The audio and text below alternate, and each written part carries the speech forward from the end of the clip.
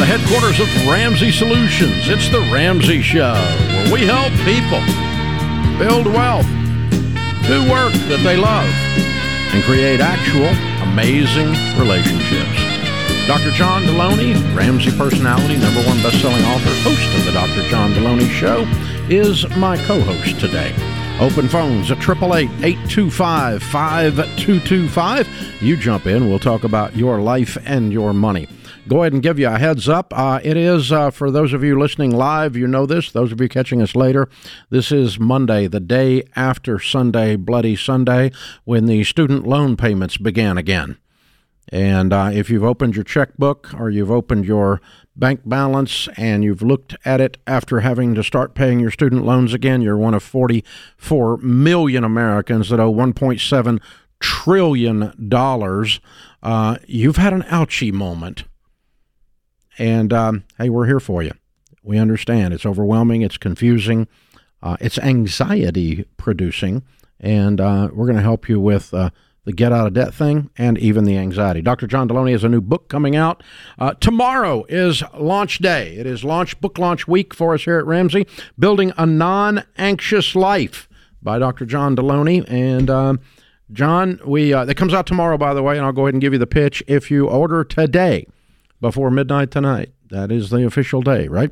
Then at our website at RamseySolutions.com, you can get the book for $20. By the way, the average nonfiction book is $32.63 in America today, which shocked the crap out of me when I heard that books have gone up that much.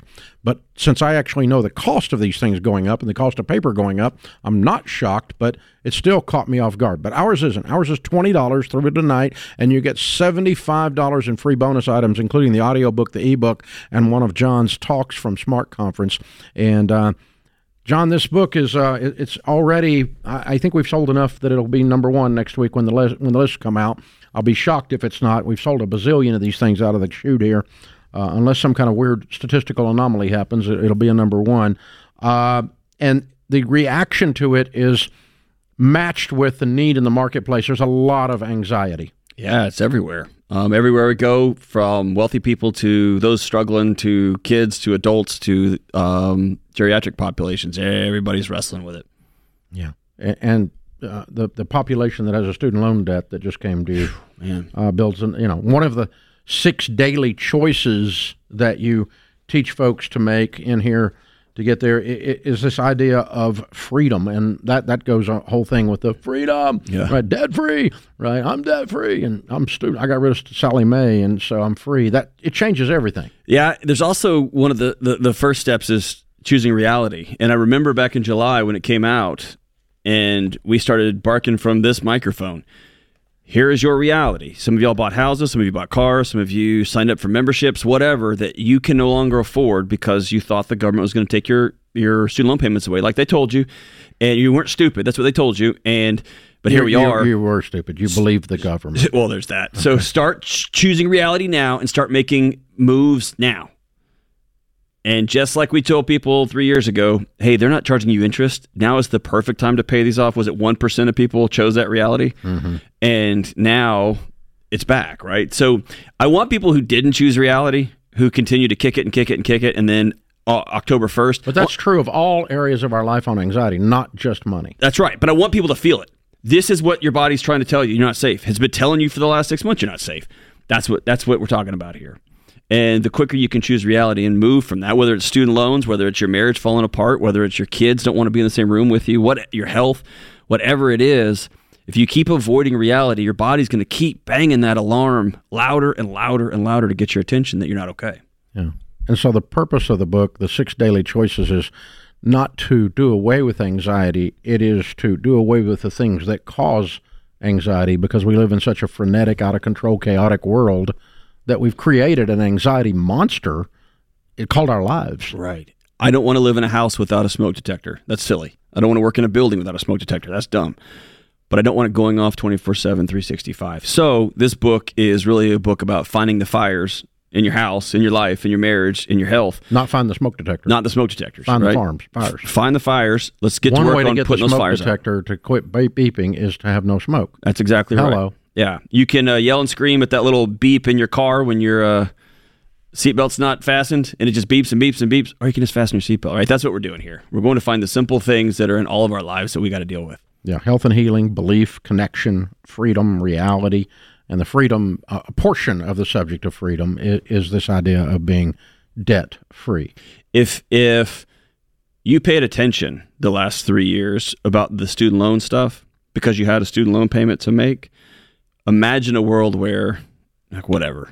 Like, I don't care what they're doing because I don't owe anybody any money. That's what we're talking about. That sense of peace and that sense of, whew. And that could be Jade Warshaw took 8 years with her husband to pay it off. That could be John and Sheila Deloney that took multiple years to pay ours off. It could be that teacher that we talked to in New York City when they got locked down, who was a teacher who paid off in 1 year, six figures, just just worked 20 hours a day. She said, I don't have anything else to do. I can't go anywhere. I can't hang out with any of my friends. I'm going to get these loans paid off. Whatever your path is, imagine sitting here right now on repayment day. I don't have anything to repay. Yeah. I already took care of it. Yeah, I don't have anxiety today because I don't have a student loan today. That's right. All the inflation talk, it's just really annoying. But I don't borrow money from banks anyway, so what do I don't care. You know what I mean? Like, it just changes how you do everything. Yeah, interest rates are driving me crazy. Not me. I don't borrow money. Yeah, I don't have any money out there. Yeah, interest rates went up again on mortgages. Not mine. Exactly. Yeah. And so it sounds trite and it sounds silly, but this is freedom. Is that word peace you've been talking about for 30 years? Well, I mean, relationships, our health, our spiritual walk, our finances, these are all areas that you can make choices in that limit the anxiety bucket from overflowing. Right. That's right. And the daily choices are key to this whole thing. And it doesn't mean you're never going to have anxiety. It means you'll have less of it because you'll have less problems causing the alarm to go off. The way I've gone about describing this, Dave, is we all brush our teeth twice a day. Most of us. George Camel, we don't know for sure, but most of us. He brushes his teeth a lot.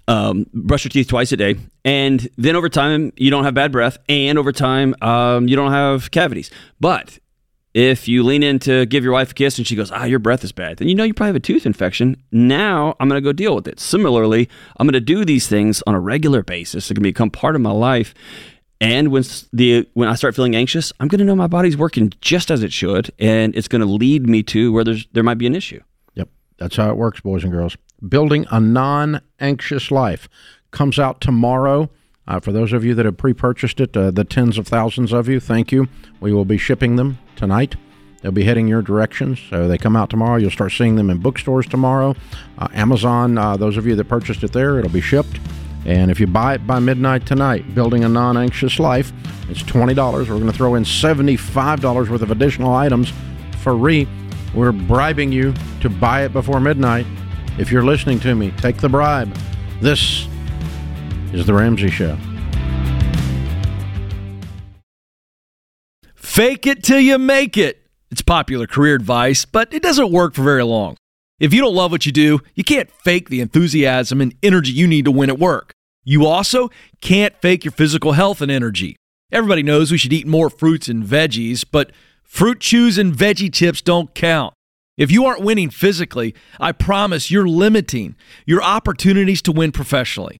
Folks, I know you're going hard right now to pay off debt and get ahead professionally. You need another gear, and that's why Balance of Nature will help you. They help me. They give me the benefits of fresh, whole fruits and veggies in just seconds. The blend of 31 different fruits and veggies is powdered in an advanced process that locks in the nutrients. So go to balanceofnature.com and enter the promo code Ramsey to get 35% off your first order and lock in a lifetime price as a preferred customer. That's balanceofnature.com with the promo code Ramsey for 35% off your first order. Dr. John Deloney, Ramsey Personality, is my co-host today. Open phones at 888-825-5225. Well, we're doing something we've never done on the Ramsey Show. We sent Jade Warshaw and Ken Coleman to Washington, D.C. They've been up there for about the last 48 hours with the student loans restarting, talking to the man on the street. And some women on the street and some people that should be on the street called congressmen. No, I'm kidding. And they're, learning about what's happening with the student loans. So what are you guys finding out up there?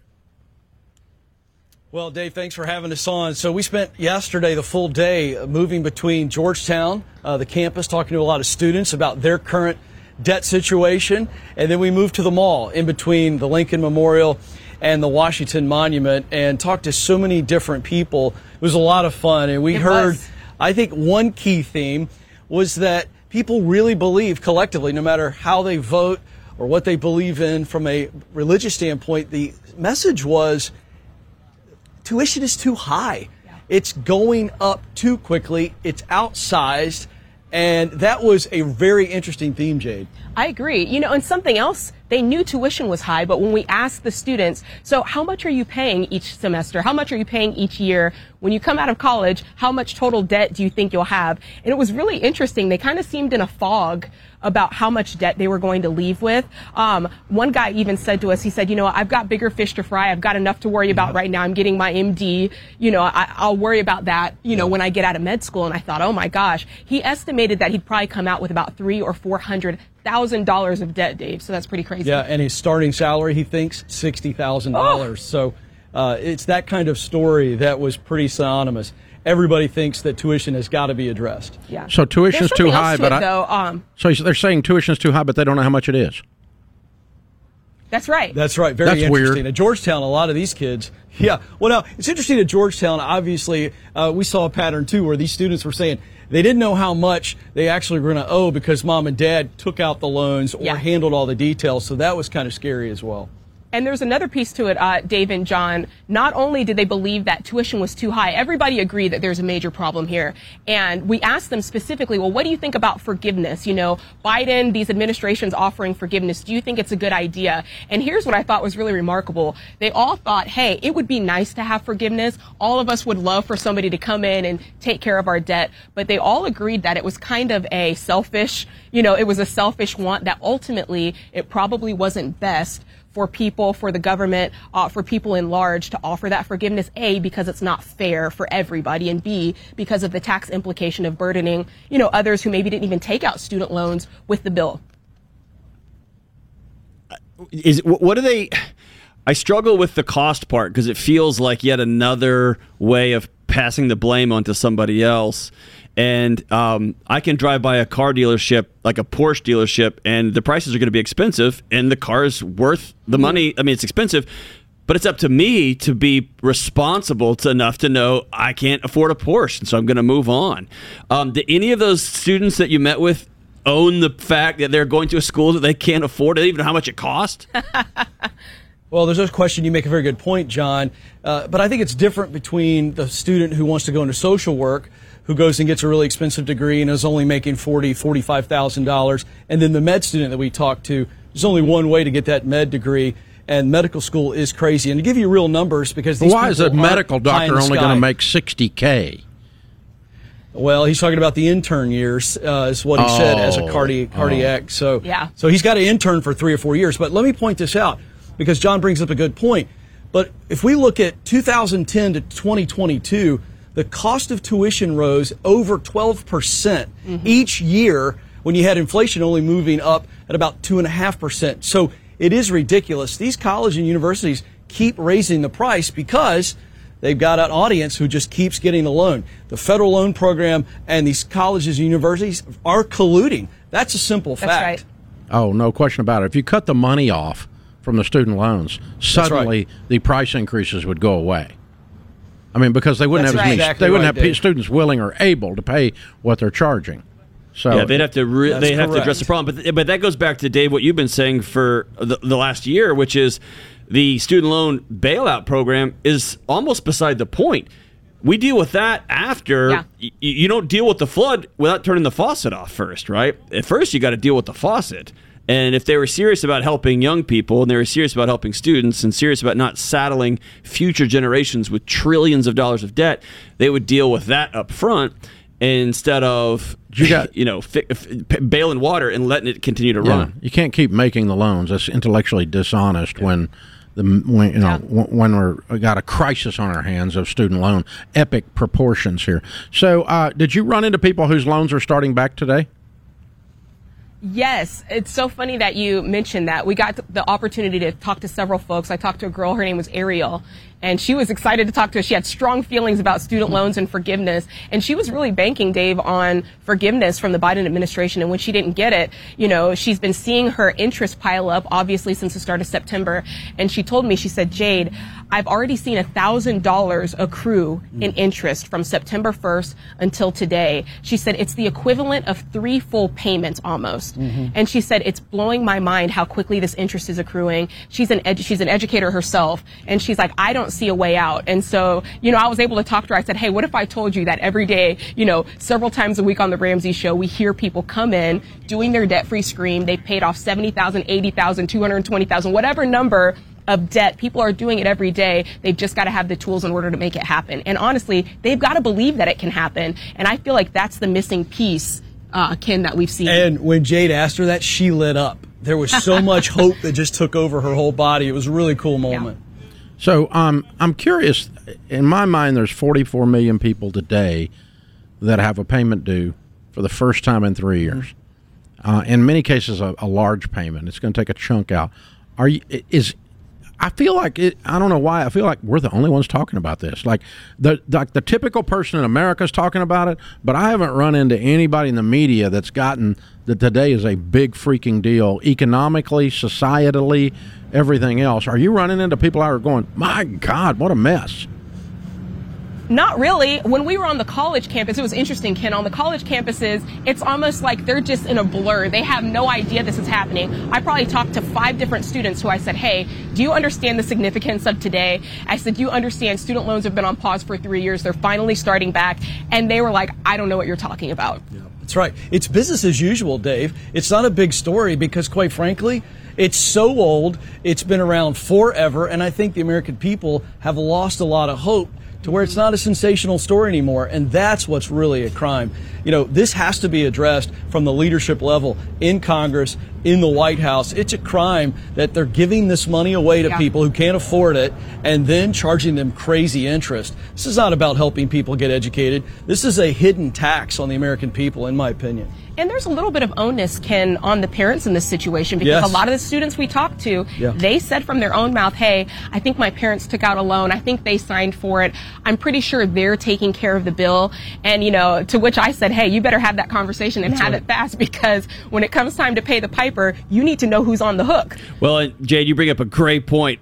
There's millions and millions of parents that use the college their kid got into to give themselves a pat on the back and to be able to tell their friends and church and the community. That's right. Instead of having a realistic, honest conversation about, hey, child, what do you actually want to do when you grow up and what is the best path for you and our family there? They just want to run and say, hey, my kid got into Georgetown. My kid's going to Georgetown. That's right. Forget the fact that it's going to be 40 years of paying that thing off. Yeah, what a mess. Yeah, that's absolutely right, John. Yep. Well, Jade Warshaw, Ken Coleman in Washington, D.C., reporting live on the first day that the student loan payments kicked back in officially, as of actually technically as of last night, but there you go. And man, we're starting to see some movement out there in the marketplace, and we thought we wanted to be right on the front lines. Thanks for hanging out with us, guys. We'll check in with you next hour. This is The Ramsey Show.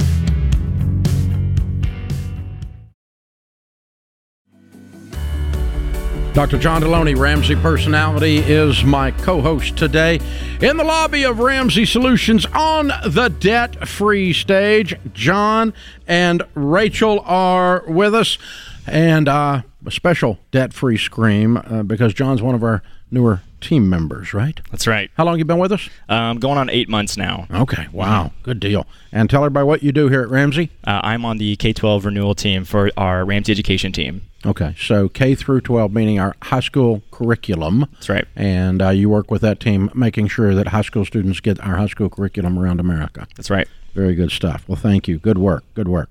All right, John and Rachel, how much debt have you paid off? $50,000 in 13 months. All right. 8 months of it you were here. Mm-hmm. All right. And I won't ask your income because we don't do that since you're a team member. And I was going to have you announce it to all of your friends and community members here. All the people that you work with will be standing around right now, and we're going to tell them what your income is. I think that'd be just tacky. So we don't do that. But congratulations. Okay, so 5 months before you got here, where were you all living?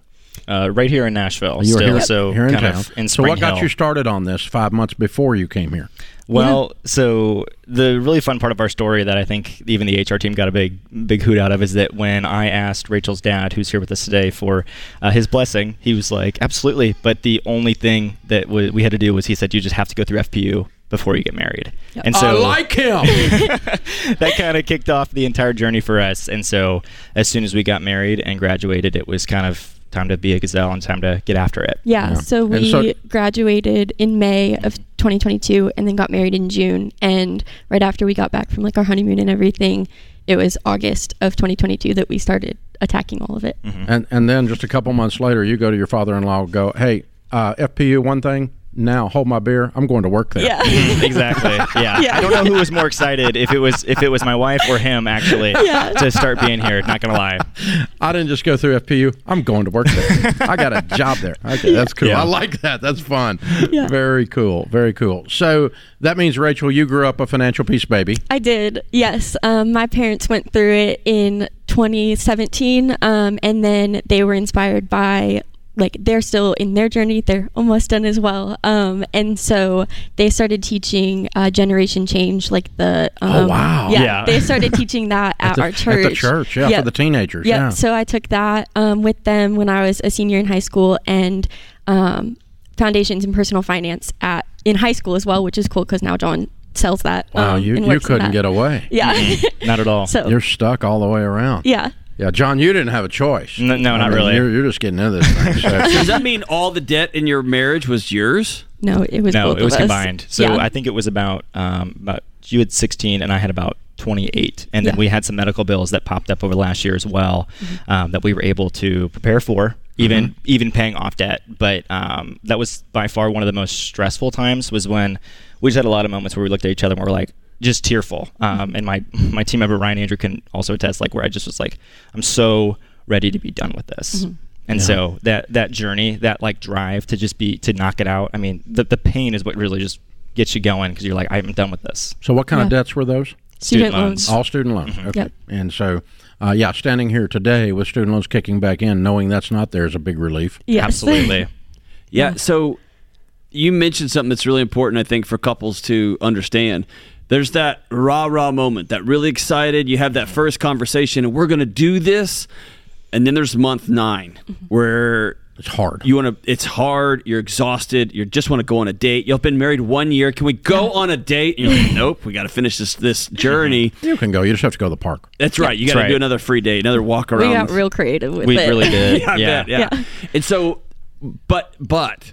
Tell them what it feels like on the other side. Like Dave just said, student loans are kicking off today. And okay. Like for y'all, it's not an event in your home, right? Tell them what it feels like to be on this side of it. It feels so good. I think we talked about before this what like the hardest part was for us, and it was definitely like going through it and being like, okay, we're almost there, but also seeing like relationships and friendships change because of our lifestyle change. And at the same time, like we had all of these new friends like come alongside us and support us in it. And so now, so you got rid of the dumb friends and got smart ones. we had Dave, they're watching too. Why did you call them like that? we had a lot. She's trying to be so sweet. Will you please list the dumb friends? I want their names. But we had so many people come alongside of us and like celebrate with us, and like so many are here today and watching everything. So it feels really good to like have such a great community around us supporting us. Yeah, I think one thing too is, a lot of people who are living life a different way, and they're like, well, that first year marriage is so fun. And you're like, I don't know, that first year marriage is really hard because like we didn't live together. There was other things too. It's like we had to learn how to communicate, and not to mention, and FPU was such a big game changer here, because not only were we heading into this, but we also were going into this knowing full well of like what conversations we needed to have to start off. And so we already were talking about money. We were already talking about relationships. We were already talking about where we're going to live and what's going to be financially savvy, not where do we want to be, but where do we need to be. And so even making those budgetary decisions was a game changer. Yeah, you guys got a real head start. I mean, there's so much. You're so functional. It's amazing in a dysfunctional world. Well, and if you think about it like a sports team, if the whole team gets together, and the first weekend they all get together, they just start playing live games. They're going to be terrible. They're not going to be good. But y'all two spent the first year of your marriage, first year and a half, in the weight room, working hard, right? Working hard, learning to work together. And now you've got the next 60 years where nobody will own you to. Yeah. Not even Dave. Nobody will own you to, and y'all are going to be able to make decisions. I know, I just had those. I mean, I do work here, remember, so he does kind of sign my checks. I'm trying to get you fired. So did he. I used to. I used to also. But nobody's going to own you to, and y'all can make decisions about your homes and your kids forever now. John, I'm curious. Did you have much background on Financial Peace University or anything before your future father-in-law dumps this weird request on you? A little bit here and there. I grew up in Southern Illinois, and so my parents had kind of done some of it. So when he said that, what did you think? Tell the truth. Honestly, I was like, whatever it takes. Whoa! Yeah, he could have said, well, son, you can marry my daughter, but I'm going to set you on fire. And he would have been like, okay, I'll do that too. Get the matches. Exactly. Right. Get the matches. That's I'll right. bring the gas. That's right. Okay, so it was that category. It wasn't like, he's weird. Yeah, well, strange. I mean, and two, they've been coordinators for a couple of years now, so even we got to kind of visit in on some of their classes as well, as we were kind of back and forth between here in Cleveland, Ohio, and so even that part was really fun to get to be a part of it. Even too is, we're looking for leaders here, and so how we can step into our communities and continue to lead from a place of accomplishing these tasks, and then being able to encourage other people to do the same thing. Which I had my buddy who I was his best man. He came to me and he's like, "Well, I've got these like credit cards that I use for school, and I've got like $10,000, and they just got married and had like $60,000 liquid cash." And I'm like, dude, what are you doing? I'm like, pay off the dang thing. And so I'm sitting down with him basically as his financial advisor, and I'm like, this is what this looks like. It's really simple, and it's going to avoid a lot of heartbreak down the road because you've got this now. And when, Dave, as you say, when you invite Murphy in, bad things happen. Yeah. I got a feeling John's going to be able to talk some schools into doing the curriculum. What do you think? I'm literally ready to buy it right now. I'm thinking this is game on right now. Well done, you guys. We're very proud of you. Proud to have you on the team, and love the heritage and the history and the whole thing. It's a beautiful story and multi-generational financial peace stuff going on here. Very good stuff. I love it. You're so set up to be multimillionaires and to be unbelievably generous and help so many people. We're honored to have you guys on our team. People like you are who we want. We're going to give you the Live and Give bundle, as if you didn't have all that stuff already. With working here, the Baby Steps Millionaires book, the Total Money Makeover book, and a Financial Peace membership. You'll be able to give those away to somebody in addition to the things we already give you as a team member to give away. So you got lots of things. Good stuff. John and Rachel, Franklin, Tennessee, members of the Ramsey team. Members of the family. $50,000 paid off in 13 months. Count it down. Let's hear a debt-free scream. 3, 2, 1. We're debt-free! Yeah!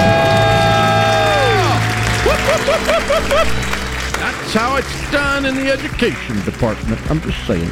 This is The Ramsey Show. I saw some recent financial statistics, and there was some pretty troubling news. When families were asked how long it would be before they faced financial hardship if a spouse died, nearly one-third said they'd be in trouble immediately. Another 44% said they'd be financially drained within 6 months. People, it does not have to be this way. Term life insurance plans are just plain cheap, and companies have made it even easier by not requiring exams in many cases. There really is no excuse to leave your family in this situation by not having life insurance. This is why I talk about Zander Insurance every day. They're committed to protecting families with the only products that I recommend, and their team keeps the entire process simple and affordable. Go to Zander.com for quick online pricing or call 800-356-4282. This has to be a priority. If your family is in this situation, you need to get this done. Dr. John Deloney, Ramsey Personality, is my co-host today. Shannon's in Columbus, Ohio. Hi, Shannon. Welcome to the Ramsey Show. Thank you. Thank you so much.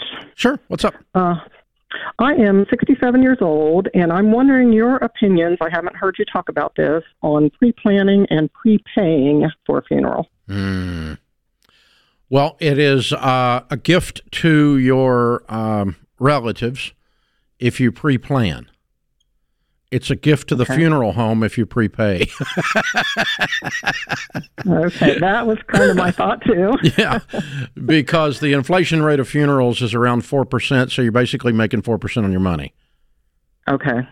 And you're of course locked into everything. But if the more nerdy and detailed you want to get into it, and I'm feeling guilty right now because I've done zero casket picking, and I'm 63. So I've not pre-planned or prepaid in my case. I probably actually should go do some kind of a something and give them a guideline, because I'm so pre-planned on every other part of my estate plan. It's so detailed, and we have meetings once a year to go over it. And I haven't done the casket thing. I pre-planned my funeral to a T. You did? And my wife made it very clear, I'm not running errands for you. After she goes, this funeral will be how I want it to be. And so that's who I married. Yeah. Well, Sharon will be so upset when I'm gone that she won't be able to think clearly. As you were saying this, really. I was thinking, I bet your kids have a casket. It's a little bit of a celebration. I bet Shannon, a wood box. Yeah. Here would be my concern is that the version of the funeral you have in your mind that possibly you even prepay for, I would imagine there's 2 or 3 leadership changes by the time you pass away, and what your family would actually get would probably be less than what you have in mind. I would love. I honestly have not experienced that. Honestly, no? I mean, Okay. it's a valid concern, but I've never run into that. What I have run into is I finally realized that the funeral world is an industry. And it's an extremely profitable industry. Very much so. And like many things, when you add the financing or prepayment to it, you add to their profits. I have figured that out. And that's true. They make as much money on the prepayment plans as they do actual margin on the goods and services associated with one being buried in your final day. So your final arrangements. But yeah, so I think it is a gift for people to not, in an emotional state, have to make a bunch of value decisions. Okay. That does make sense to me, although I'm being very upfront and admitting I have not done that part of it. I've done everything else in the estate plan, and they'll figure it out probably. This bunch will be able to afford it, I can tell you that. But but yeah, I would not prepay. I've always told people not to prepay.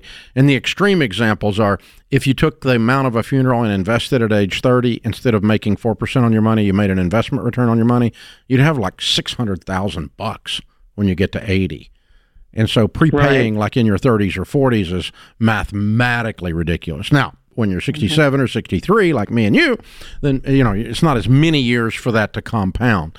Even if it's 20, or whatever. So, yeah, I tell people don't prepay, and I do tell them to pre-plan. That's the overall thing, even though that's one of the few areas I've not done what I say to do. What about plots? What about buying family plots or? I have not, but I'm not against them. Okay. I mean, because you're purchasing them. Yeah. And what you're doing is locking in the location and all that kind of stuff. And, but I got to tell you, if I had bought those 25 years ago, they'd probably be in a different place than they would be today. So, I mean, think about that. Where you'd want to be buried 25 years versus now? Yeah, I mean, think about how the city's changed and our lives have changed and stuff in 20 or 25 years. Or think about where you were, 20 years ago. I would have bought. You've been in Texas. That's right, yeah. And now you live in Tennessee. So, I mean, it's an interesting thing. So, I have not avoided it. I've just not been good and diligent. Well, but I think you've paid for your funeral, right? I mean, that's what an inheritance is for. They can handle it. I mean, it's you a paid small for a funeral. It's a small percentage, and it's not a big enough. If somebody's not left much of an estate or no estate, and then someone has to pay for the funeral. Oh, I've been in those conversations. It's even more it's brutal. emotional than if it's if you're a multimillionaire and it's I don't know, $15,000 or whatever, and you don't think about it. It's a non-issue.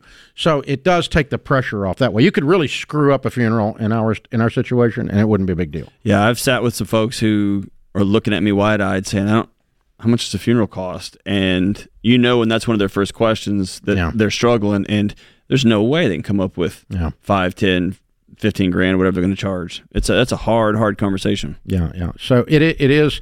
But what has happened is let me tell you who's a sucker for it if you're out there.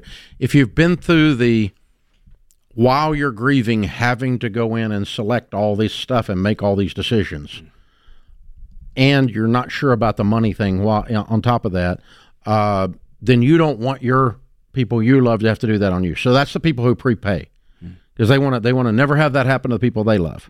And so but still, I would pre-plan. You can do the exact same thing as prepaying, every detail if you wanted to, right? Or you could just dictate, I kind of want the the F-150, not the Bentley, and not the smart car. I'll take a smart car, yeah. I don't want the used Dodge Neon. Don't want the Bentley. And somewhere around the used F-150 level, right? That's kind of what I'm thinking here. So some of you will get that, and the rest of you will be looking up the cars to figure out what they are. Well, are you going to get one of those? Are you going to get like an above-ground monument, Dave? I'm not going to be getting anything. I'm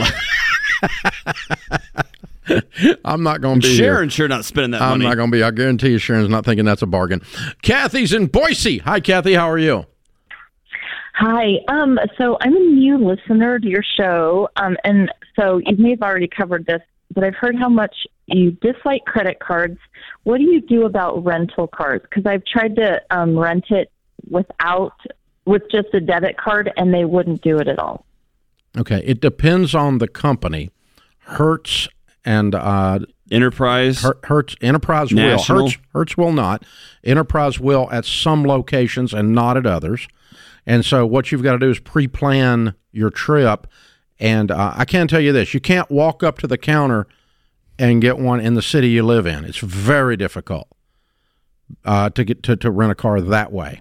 And so you got to have a return ticket, so forth. But if you're traveling to another city, yes, there are companies that will rent to you without a debit card. I haven't had a credit card in 30 years. Now, I rent cars today. We have corporate accounts. They're not credit cards. I mean, we have a company. We rent cars all over America because we're got 1,000 people working here.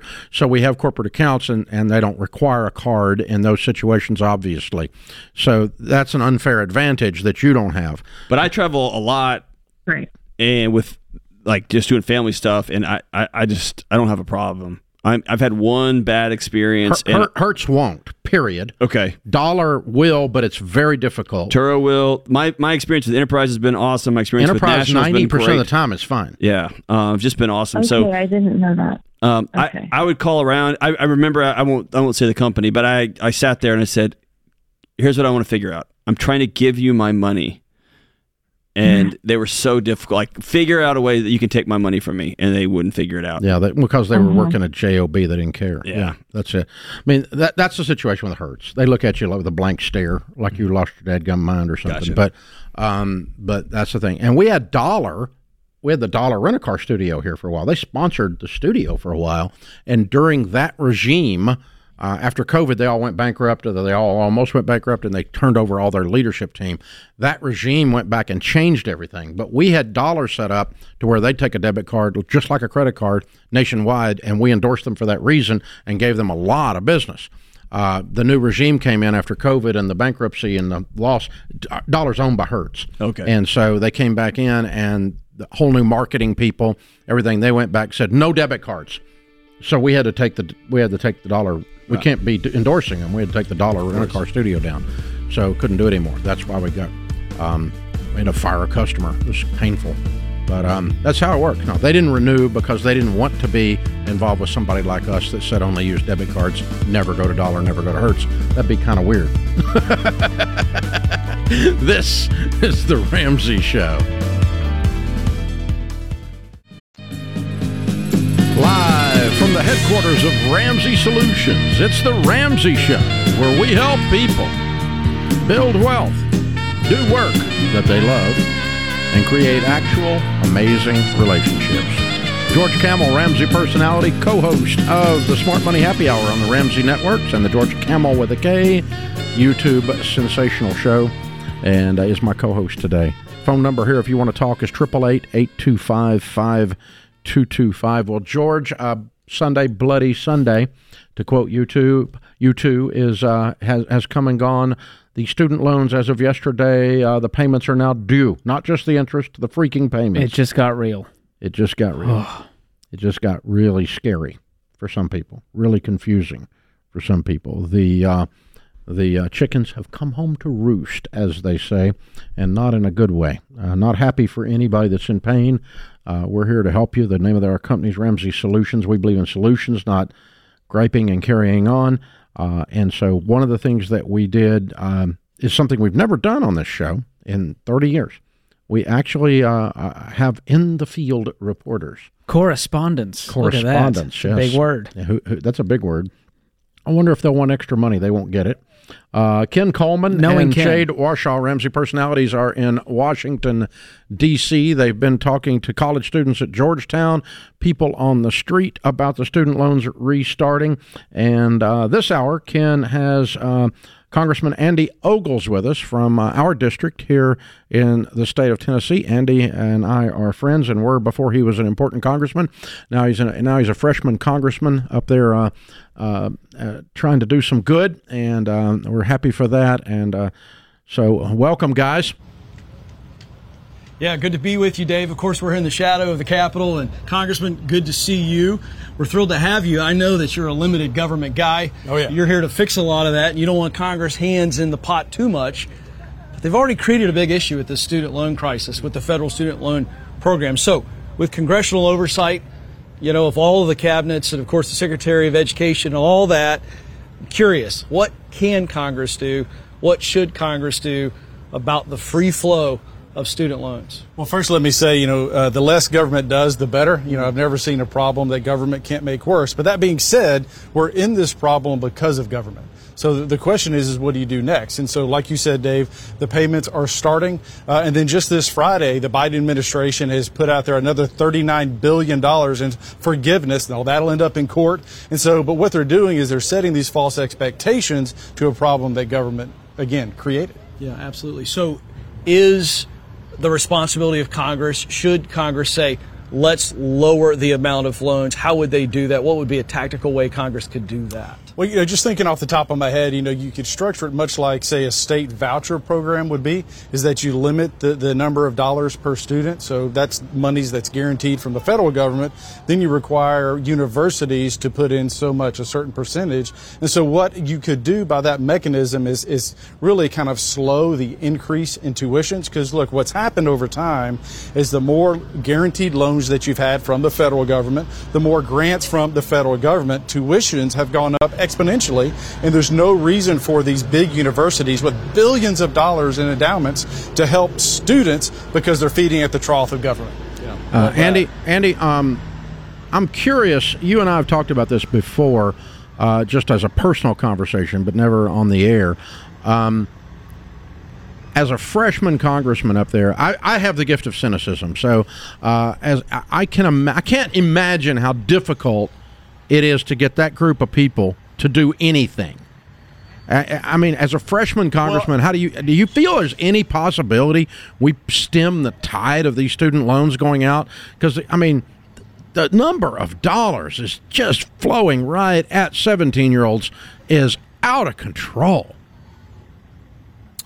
Yeah, and there's not, I don't think, a full comprehension of what's the long-term impact. And look, if you're going to be a doctor or an engineer or some of these high-income earners, your ability to pay that back is reasonable. But if you're going into sociology or a teacher, and those are noble professions, and you graduate with $250,000 worth of debt, your ability to pay that off is near impossible. I mean, you talk to about debt and income all of the time, and so the government is complicit to really putting people in a bad way. And like you said, these payments started today. That bill is now due, and there's no going back from that. I'm curious, Andy, what would it take to actually end the federal student loan program? Dave always says on this show, if it's so bad we need to forgive them, why do we continue this? So what would it take on the federal level to make this go away? Well, kind of, the idea of cynicism, making it go away at this point in time would be probably near impossible. But I think we could put some constraints on it, start reining in those dollars amounts, and really look to the universities to tap into some of their endowments themselves. Now, my phone is going to be blowing up tomorrow from all these universities because I'm telling them to spend their endowments. But that's what it's for, right? You shouldn't count on the federal government to pay your tuitions, to pay your bills. And look, we're a free market society. We should be a free market society. And that's true for universities and colleges, and that's at a time when enrollments are going down. So again, the cost is becoming prohibitive for so many folks. All right, now I'm friends with Andy, so I'm not really putting him under the spot here, but you said it's probably not going to happen. I would tend to agree. But technically, could the president, or is it a congressional decision to wipe the program out? Is it a vote Is that what would have to happen? Congressional action. And again, with divided government, by the way, can be a good thing when it's done in a thoughtful manner. Right now, it's very partisan, which is unfortunate. And so everything we do is just is a gunfight. But that being said, it requires a vote of Congress. That's when Biden tried to forgive the loans before. It ended up in court. The Supreme Court said no, that you can't do that. And look, the power of the purse belongs to the House of Representatives. So we're the ones that has to dial it back. And like I said, when you look at all the problems, whether it's health care or transportation or student loans, the government, unfortunately, has a role in creating those problems. So what I'm hearing, Dave and George, is in order to get Congress to dial it back, we should start dialing the hotline. That's right. Start throwing some people out, putting some good people in like Andy, and take back our economy and get rid of debt. So a couple of weeks into your first term, are you more hopeful, or is this bigger problem than you thought it was serving up there? Well, it's an honor to serve. We're about 9 months in now, and we were talking offline. 435 members of Congress, and I'm not disparaging anybody, but there's really about 40 that are the firewall from just total spending anarchy and social anarchy. And of that 40 or 50, there's 20 of us that, if you look at the really tough votes, the really conservative votes, I'm not bragging, but my name's always on that list, and I'm dragging the conference to the right of saying, look, we've got to hold the line here. Look, I don't know, I know this isn't about immigration, but regardless of where you're at on that policy, we've got an issue at the southern border. Wherever you are on spending, we have an issue with debt, and we've got to rein this in, period. Thanks for being with us. Congressman Andy Ogles, representative of our district here in Williamson County area in Nashville, Franklin area, and Ken Coleman serving as a correspondent, yes, there in Washington, His dream D.C. come true. Gotta love it. Yeah, he's always wanted to do that since That's he was true. And Rachel wants to be a weather girl, and Ken wanted to be a D.C. correspondent. So you make dreams come true, Make Dave. dreams come true. That's what we do here, except the weather part. Yeah. This is The Ramsey Show. Guys, it's no secret that the real estate market is weird right now, so go with a mortgage company you can trust to have your back. Churchill Mortgage. Churchill is Ramsey trusted because they're stable, reliable, and focused on you. At a time when a lot of companies are being bought out or going out of business, count on Churchill Mortgage to stick around. They've been doing things the right way for over 30 years, and they'll keep doing them the right way for 30 more. Get started at ChurchillMortgage.com. This is a paid advertisement. NMLS ID 1591. NMLSConsumerAccess.org. Equal Housing Lender. 1749 Mallory Lane, Suite 100. Brentwood, Tennessee 37027. George Kamel, Ramsey Personality, is my co-host today. It is book launch week around here.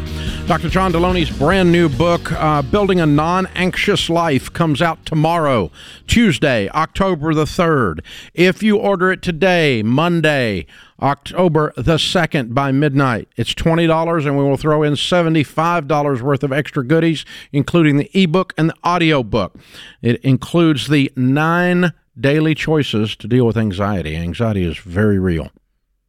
It's very real. A lot of people deal with it on different levels for different reasons. Dr. John has addressed this in a way that everyone can understand it, and there's actual, reasonable, common sense solutions. Not perfect and not medical answers, although sometimes there are medical answers involved, but this is more of a straightforward idea that is scriptural and is also scientific, and is based in his all the 9 PhDs that he has. I'm exaggerating. One reason you get anxiety is if you exaggerate. But so check it out, Building a Non-Anxious Life, Dr. John Deloney, $20 at RamseySolutions.com. Crystal is in Houston. Hi, Crystal. Welcome to The Ramsey Show. Hello. Hey, what's up? Oh, okay. So I just kind of feel like I'm drowning over my head, kind of like all your things say. I feel all those things. Living paycheck to paycheck and not even making it doing that. I've cut out all the extra stuff, and so I kind of just am lost and drowning. I'm sorry. That's scary. So what's your income? So me and my husband bring home between $6,000 and $8,000 a month, depending on overtime and that kind of stuff. Mm-hmm. What do you do for a living? I'm a nurse. What about him? He works in the oil field. Okay. All right. And how much debt have you got, not counting your home? not counting my home. I've got about $56,000 in credit cards and loans, and then my car, I owe right around $20 on it.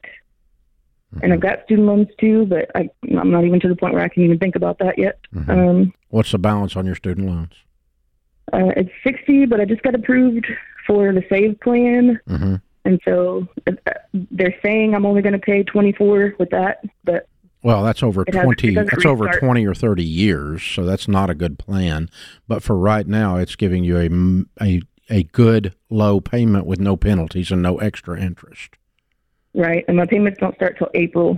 So okay, so the SAVE plan is good for you to kick the can down the road, but it's not good for you to actually pay off the student loans. You see the difference? Right.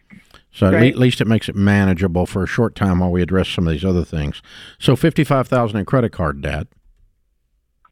So you guys have been married. You guys have been married 8 years. 7. 7, almost like I've done this before. Yeah, you got the 7-year marks all over you. Okay. Yep, as of yesterday, 7 years. So you've been saying, hey, I've got student loan debt, I've got this car loan. Is this just your debt? Does he have debt as well, or is this household? He's got, so the majority of is mine. 2 of the credit cards in his name that total about 10 of the debt. The rest, and the house is in his name. It's not in mine. Okay. Is he me. feeling the weight of any of this, or are you kind of shouldering it all? Have you told him? No, I shoulder it all. He's got horrible anxiety, and so for me to pitch it to him just makes it worse. So for you to just hold up a mirror, he goes, I don't want to see it. I don't want to see it. He's got what? Stop. He's got what anxiety? He's got horrible anxiety. Horrible. He's working on. He's working with the doctor about, but okay. It just makes things worse to bring it to him. Yeah. Okay. Well, all right. And so you need to know what to do, right?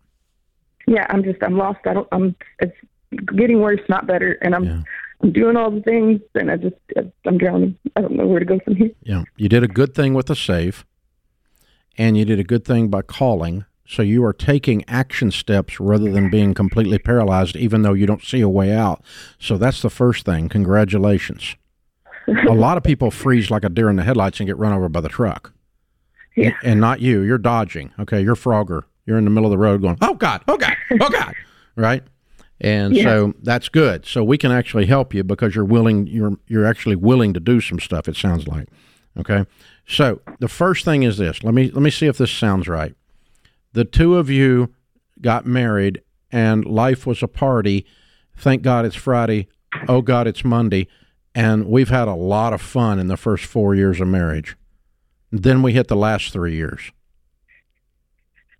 Well, it wasn't exactly a party. It was 3 kids in 3.5 years. Oh, okay. There's the party. Okay. Different kind of party, but all right. That's good. Chaos. Yeah. Chaos. Yeah. Okay. Yeah. Because what I smelled was disorganization and life happening to you instead of you happening to life for 7 years. It's what your budget says. It's what your debt says.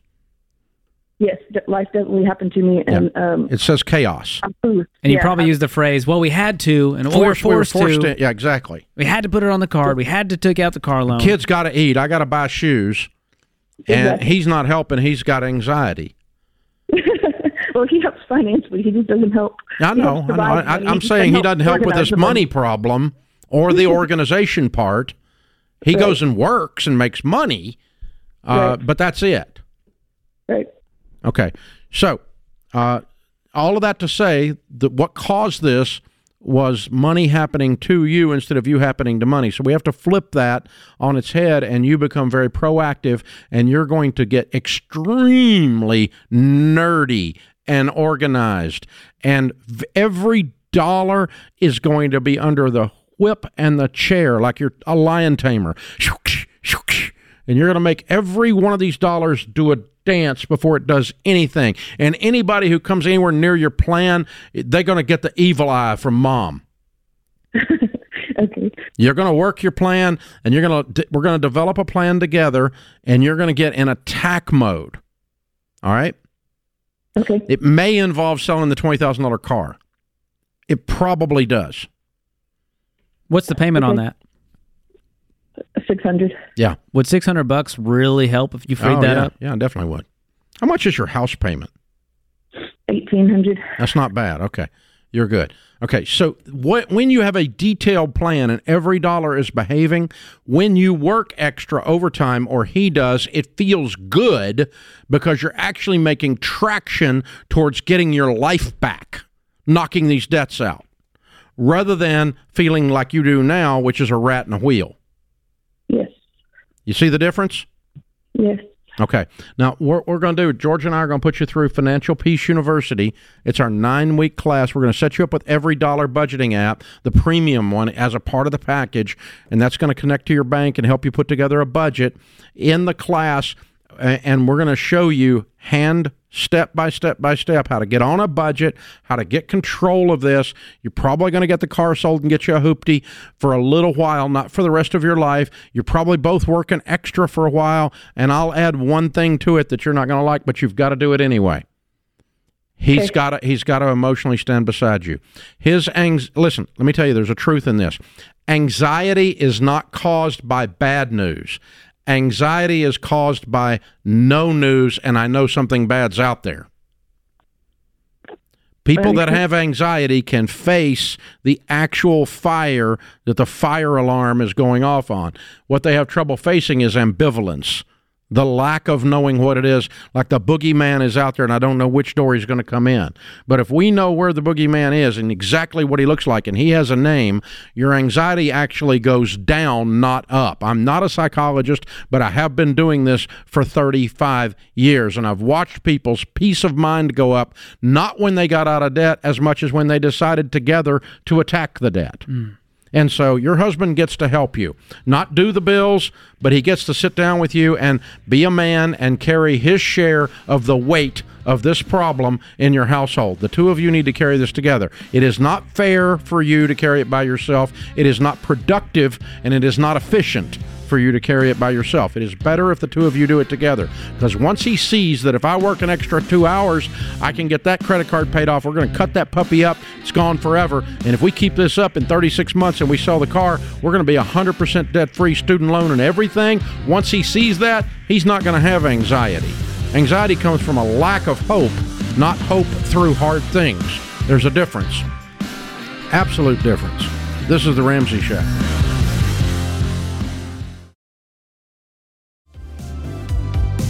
George Camel, Ramsey Personality, is my co-host today. Thank you for joining us, America. In the lobby of Ramsey Solutions, we have the debt-free stage. On the debt-free stage, Jamie and Kyle are with us. Hey, guys, how are you? Hi, we're great. How are you? Welcome, welcome. Where do you guys live? We live in Elizabethtown, Kentucky. Oh, just up the road. Yes. Welcome to Nashville. Good to have you. And down here to do a debt-free scream, how much have you paid off? Paid off $158,000 in a little over 5 years. All right, very good. And your range of income during that time? We started at $55,000 and ended at $300,000. Whoa! What do y'all do for a living? During the time when we started, I worked in the dental business on the business side. I'm now a stay-at-home mom. Okay. And I work for a wholesale automotive group based out of E-Town, Kentucky. Wow. Doing what? Just wholesaling cars. And it's working for you. Oh, okay. All right. I'm catching on. All right. Yeah. Nice job. Well done. I like it. I like it. What kind of debt was the $158,000? It was a car loan, student loans, credit card, and our mortgage. Yay! Looking at weird people. Yes. Paid for house. How old are you two? I'm 28. I'm 29. This is so weird. Not even 30 with a paid for house. Wow. What's the house worth? I just looked, about $235,000. Good for you. Excellent. And how much in your retirement nest eggs these days? I'd say about $85,000 in retirement. Perfect. Okay, good. So you're on your way to being Baby Steps millionaires by the time you're mid-30s, probably at this stroke. Well done. Yeah, if you keep up this income with no debt, it's just going to go zoom. We're very excited for that. Absolutely. It's incredible. The numbers are good. I like it. Very good. Fun. Good stuff, you guys. All right, tell us what happened 5 years ago. How'd this journey start and what happened? We got married in June 2017. And we YOLO'd a lot. Our beginning of marriage, we just spent every penny that we made, honestly. It was constantly going out with friends, whatnot. We convinced ourselves to buy me a new car, and we convinced ourselves to buy me a new car. Wow. It really I don't know who the car salesman is here. And I remember I called my mom one night because I just happened to look up. I was like, we're a little over $30,000 in debt, and I'd never borrowed a penny in my life. I took your class in high school, and until we got married, I'd really followed those principles. I called my mom. I said, I can't breathe. I felt like I was suffocating. And she said, you know what to do. Tell your husband what you know and see, what's going to happen. And I told Kyle, and he was immediately on board. Yep. I think he was really excited for the retirement investing portion of it. But we got started. We worked our butts off. We drained our savings, sold the car. Kyle picked up an umpiring gig. I picked up a waitressing gig, 3 side jobs, I was like scrubbing toilets and dressing up like princesses at kids' birthday parties. I was really doing like whatever Not on the same day. Those are different side gigs. Okay. Sometimes I would be a princess in the morning and scrub someone's toilet that evening. Wow. Whatever we had to do, honestly, we did it. And that's pretty cool. And that was the consumer debt. And we followed the baby steps. We got into our house in 2019. 2 weeks later, we found out we were pregnant, which was exciting, but not expected. And then we just knew, game on. We want to pay off this house as quick as possible. We had our second son. They're 13 months apart. So we just kind of had to keep reevaluating our game plan and figure out how to readjust and stay on track. But then as the income shot up, the car business took off, then it's easy to just reach over and knock the house out. Yeah, COVID. This is the COVID mortgage-free deal here. And the COVID babies, and that was, made it for a bumpy road, but it's been a blessing through it all. We've learned a lot, and I was able to leave my job and raise my babies, which is awesome for me. That's a great why. So. And then for me, it was like, it's time to stop being a kid, time to grow up. And because at the time when we started, I didn't have nothing in retirement. And I was like, nobody else is going to do it for me, so I got to do it for myself. Yeah. Amen. Yeah, there's something that happens, particularly when you start having babies. You're like, oh, God, this just got real. Oh, yeah. It's a grown-up time now. Exactly. We were very much acting like kids at the beginning of our marriage, and we've grown up a lot. So. Wow. Well, I'm glad you caught it before you're 30. A lot of people do that, and they're 50, and they go, I can't live like a child anymore. So the fact that you guys have so much of your life ahead of you with an amazing income, no payments, how does that feel? We're very excited. I think... for me, it's just exciting to know that there's so much opportunity available for us. And, obviously we feel great that we can, buy some new things and go on vacations and whatnot, but we've been able to give some gifts above our tithe, which has been really a big blessing for us. But just to know that there's so many open doors, for us because we don't have that strain of debt that's really exciting for me. So what's the first big thing you do when you're 28 years old and you're 100% debt-free? You're adults and you're on a game plan, but you got to mark this somehow. You got to do something cool. What are y'all going to do cool? We've done a lot of cool stuff. We went to Vegas, which was something that we always wanted to see. It was really fun. We got a new deck. That'll do. We had to replace our HVAC system. And that's exciting right That'll there. make you adults real quick. When you say do something cool and you say HVAC system, that's when you know you're old, yeah. Woo. I went to Scotland on the golf trip. There it is. Ding, ding, ding, ding, ding, ding, ding. There it is. Okay. That's what I was looking for. We have celebrated a lot this year. You deserve it. I feel that we do. We if worked you really hard. You live like no one else. Later, you get to live and give like no one else. Yeah. You're baby step 7. You're 28 years old. Everything's paid for. You busted it. From princesses to toilets to whatever it took, man. I mean, it's pretty cool. That's pretty important. Proud of y'all. Well done. Thank you. What do you tell people the secret to getting out of debt is? You want to go first? Yeah, I would say just communicating. If you're married, communicating with your spouse and encouraging each other. And don't let, because you're going to have naysayers that try to pull you down and say, you can't do it. It's not worth it. You had some of those, I bet. Oh, yeah. Yeah. At the beginning, for sure. Yep. Yeah. I would say work, which is weird for me because now I stay home with my boys, which is work, but it's a different type. But like I said, I mean, we just dug in and we did everything that we could to make a buck and save a buck, and don't look at what other people are doing, or saying. I think sometimes it's hard for me because I'm afraid if they hear our income, they might think it was easy. But we weren't making that when we started. And we never knew that would happen.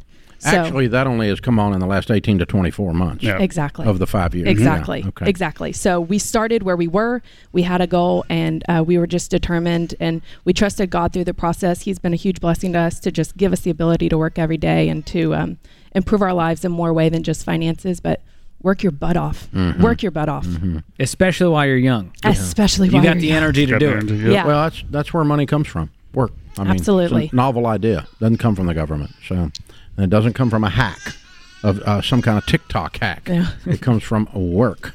Okay, and you brought the kiddos with you. What are their Yes. names and ages? Let's bring them up, So- introduce them. One's crying. That's okay. We're going to see how this goes. Weller's our youngest. He's Mhm. 2, and Mhm. Eli is 3. Mm-hmm. There it is for all America to hear. Hi. All right. He smiles. What a sweetheart. All right. Very cool. Very cool. Hey, we've got the Live and hey guys, we got the Live and Give box for you. It's the Baby Steps Millionaires book, which is your future. Great. The Total Money Makeover book and Financial Peace University membership. You can use those or give them away. All right, Jamie and Kyle, Eli and Weller, $158,000 paid off in 5 years, making $55 to $300. Count it down. Let's hear a debt-free scream. 3, 2, 1. We're debt free! Yeah!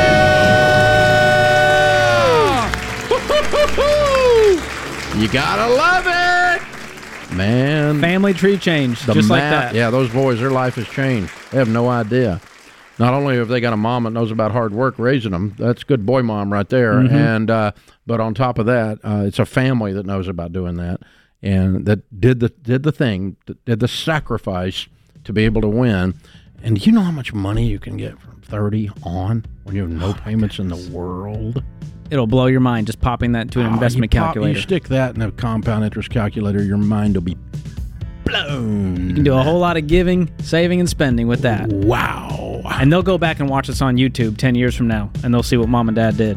That's the beauty of this show. That's exactly how it works. This is The Ramsey Show.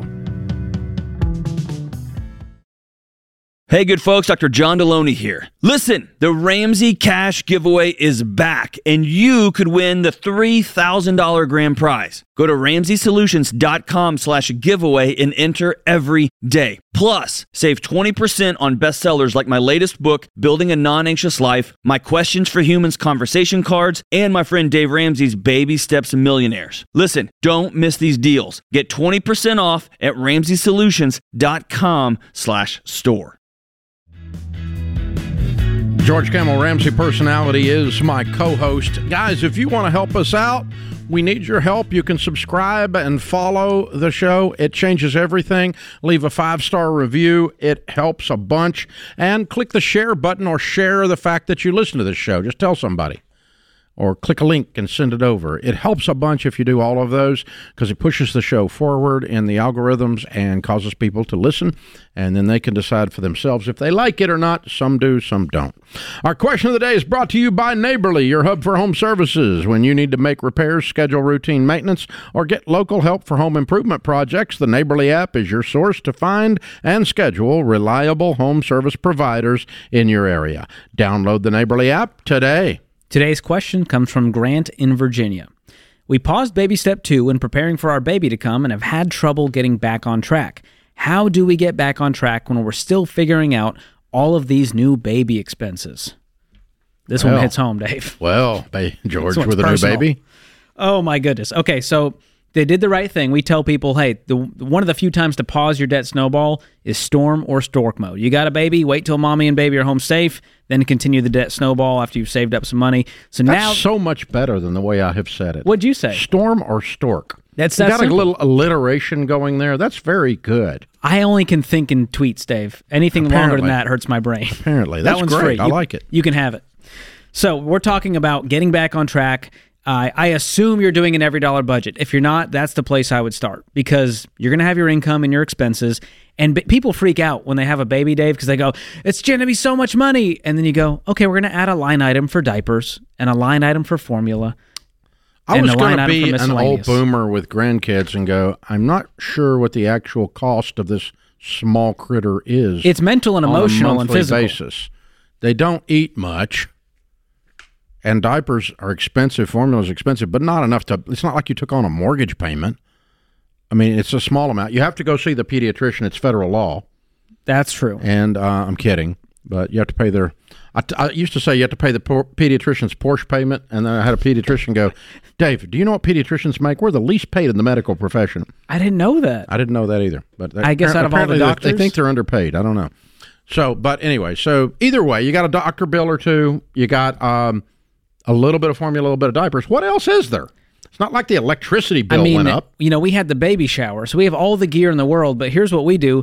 We get hand-me-downs from friends that have already been through that phase, and we have so much stuff just from friends. So if you're not a part of a local church, get plugged into community, ask your friends, post on Facebook. I would not be buying all this baby stuff when you're not going to use it for long. So that's a little money hack for you right there. Yeah, but list it out. I guess it's like a lot of categories in our life. There's wants and there's needs.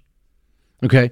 The need is food, shelter, clothing, diapers, formula, warm place to sleep. Okay? The want could be a $55,000 redo of the nursery. Yep, or the $1,000 stroller, which we may or may not have bought, Dave. Well, that's been happening. I can say that the Ramseys might have participated in this trend too, but we had the money. Yes, and we're not calling up somebody about your budget being tight. That's the key here. That's different. So if you're calling up somebody about your budget being tight, buy the $1,000 stroller at a garage sale for $5 from the guy who just went through the last kid and doesn't have a friend to give it to. Exactly. And that's where these folks are at. They're in baby step 2. They're trying to pay off the debt. And so I would be scrimping and borrowing and scratching and clawing to not spend any new money. And for the things that you do have to spend on, add a line item, and then you might have to sacrifice in other categories. Hey, we got to cut a subscription, but it's not, cut the gym membership. But it's not hundreds and hundreds of dollars a month. You know, trouble getting back on track. No, you're just being lazy. You shouldn't have the mathematically trouble getting back on track after a baby's bullcrap. That's what we're saying. I'm calling BS. Right? I think there's probably you're tired. Emotional. So it's convenient spending. You're not sleeping much. Yep. Your brain may not be working, but mathematically, the babies don't make that big a dent. You're confirming my boomer suspicions. Yeah, I mean, as far as what we have to buy on a regular basis, it's wipes, diapers, and formula. Yeah, and lots of all of that, because a lot goes in, a lot comes out. There we go. I am shocked, to say the least. That's basically their job, is to consume and expel. That's it. They got one job. They're good at it, right? Gosh. And so, spoken like a grandpa there. I just hand them back, say, I think this one's broken. There's kind of an odor coming from this one. I think it's broken. You need to fix it. So that's genius. That's the beauty of being a grandparent. How many grandbabies you got now? 7. And wow. Yeah, and Papa Dave loves them. I love the little babies. I just hand them back. This one's hungry. I feed them sometimes, but I don't change them. No diaper hungry. Changing. This one's hungry. This one smells bad. And I think you hand it back to Rachel, Daniel, you all need to fix this. I can't do that to my wife, Whitney, Dave. I think I'd get I didn't smacked. do it to my wife either. That's different. That's a different position in life. I'm just saying. Can't wait to be a granddad. But all of this to say, the truth is, all joking and kidding aside, I'm sitting next to an expert who has a 5-week-old. I was going to say 6. A 5-week-old. Almost so, 6. We have actual case study here that the budget is not busted mathematically by a newborn. Ta-da! Okay. Carrie is in Cincinnati. Hi, Carrie. Welcome to the Ramsey Show. Hi, good afternoon. How are you? Better than I deserve. What's up? Well, I am in baby step 2. I found you in February of this year. And the question that I have is, I'd like to be able to retire without a mortgage payment. And in order to do that, I need to pay an additional 10 years off. I have 17 years of work left. So my concern is, or my question is rather, if I should put those additional 10 years in baby step 2, because I'm concerned about my ability to get my emergency fund built up, maximize my 401k, and then make that happen with the mortgage payments. Okay, you don't have 10 years of mortgage payments.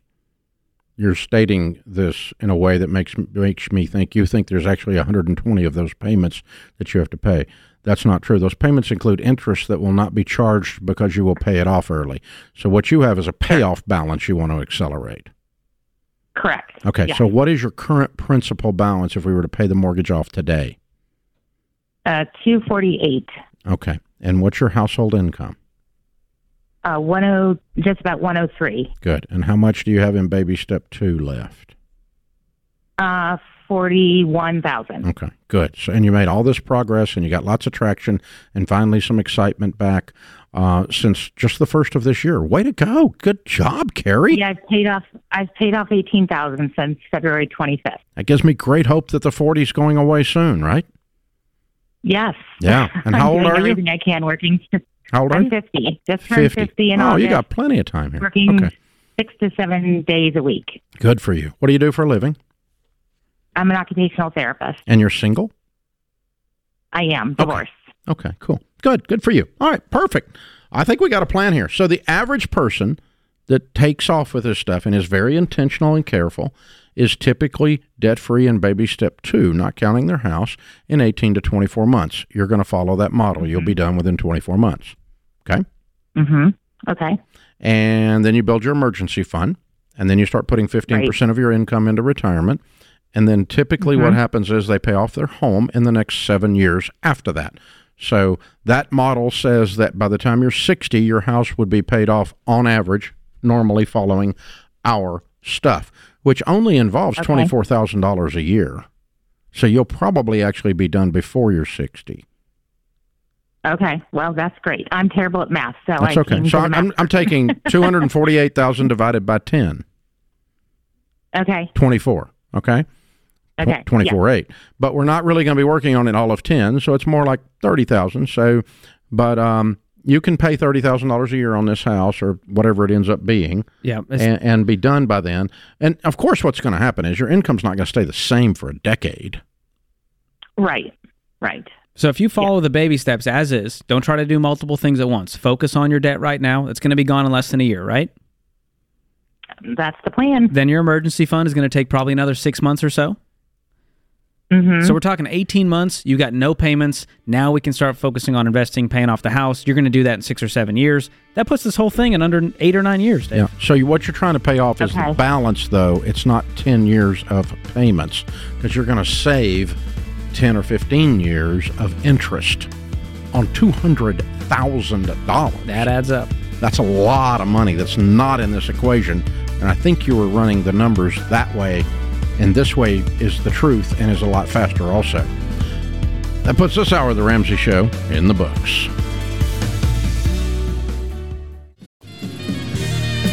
Live from the headquarters of Ramsey Solutions, it's The Ramsey Show, where we help people build wealth, do work that they love, and create actual amazing relationships. Dr. John Deloney, Ramsey personality, #1 best-selling author, and host of the Dr. John Deloney Show on the Ramsey Networks, a very popular podcast on relationships, boundaries, mental health, is my co-host today. Open phones at 888-825-5225. So, Sunday, Bloody Sunday, the student loans have started back, John. Yesterday, for those of you listening on a Monday, October the 2nd, the student loan payments have restarted. The interest started September the 1st.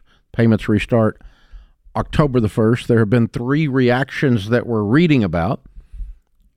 Oh, crap, I'm up a creek, which is the proper reaction. Actually, the proper reaction would have been to pay them off during the time that you had no interest. But of the people that still have student loans, oh, crap, I'm up a creek. I'm going to remain in denial because I really think the government is going to pay these off.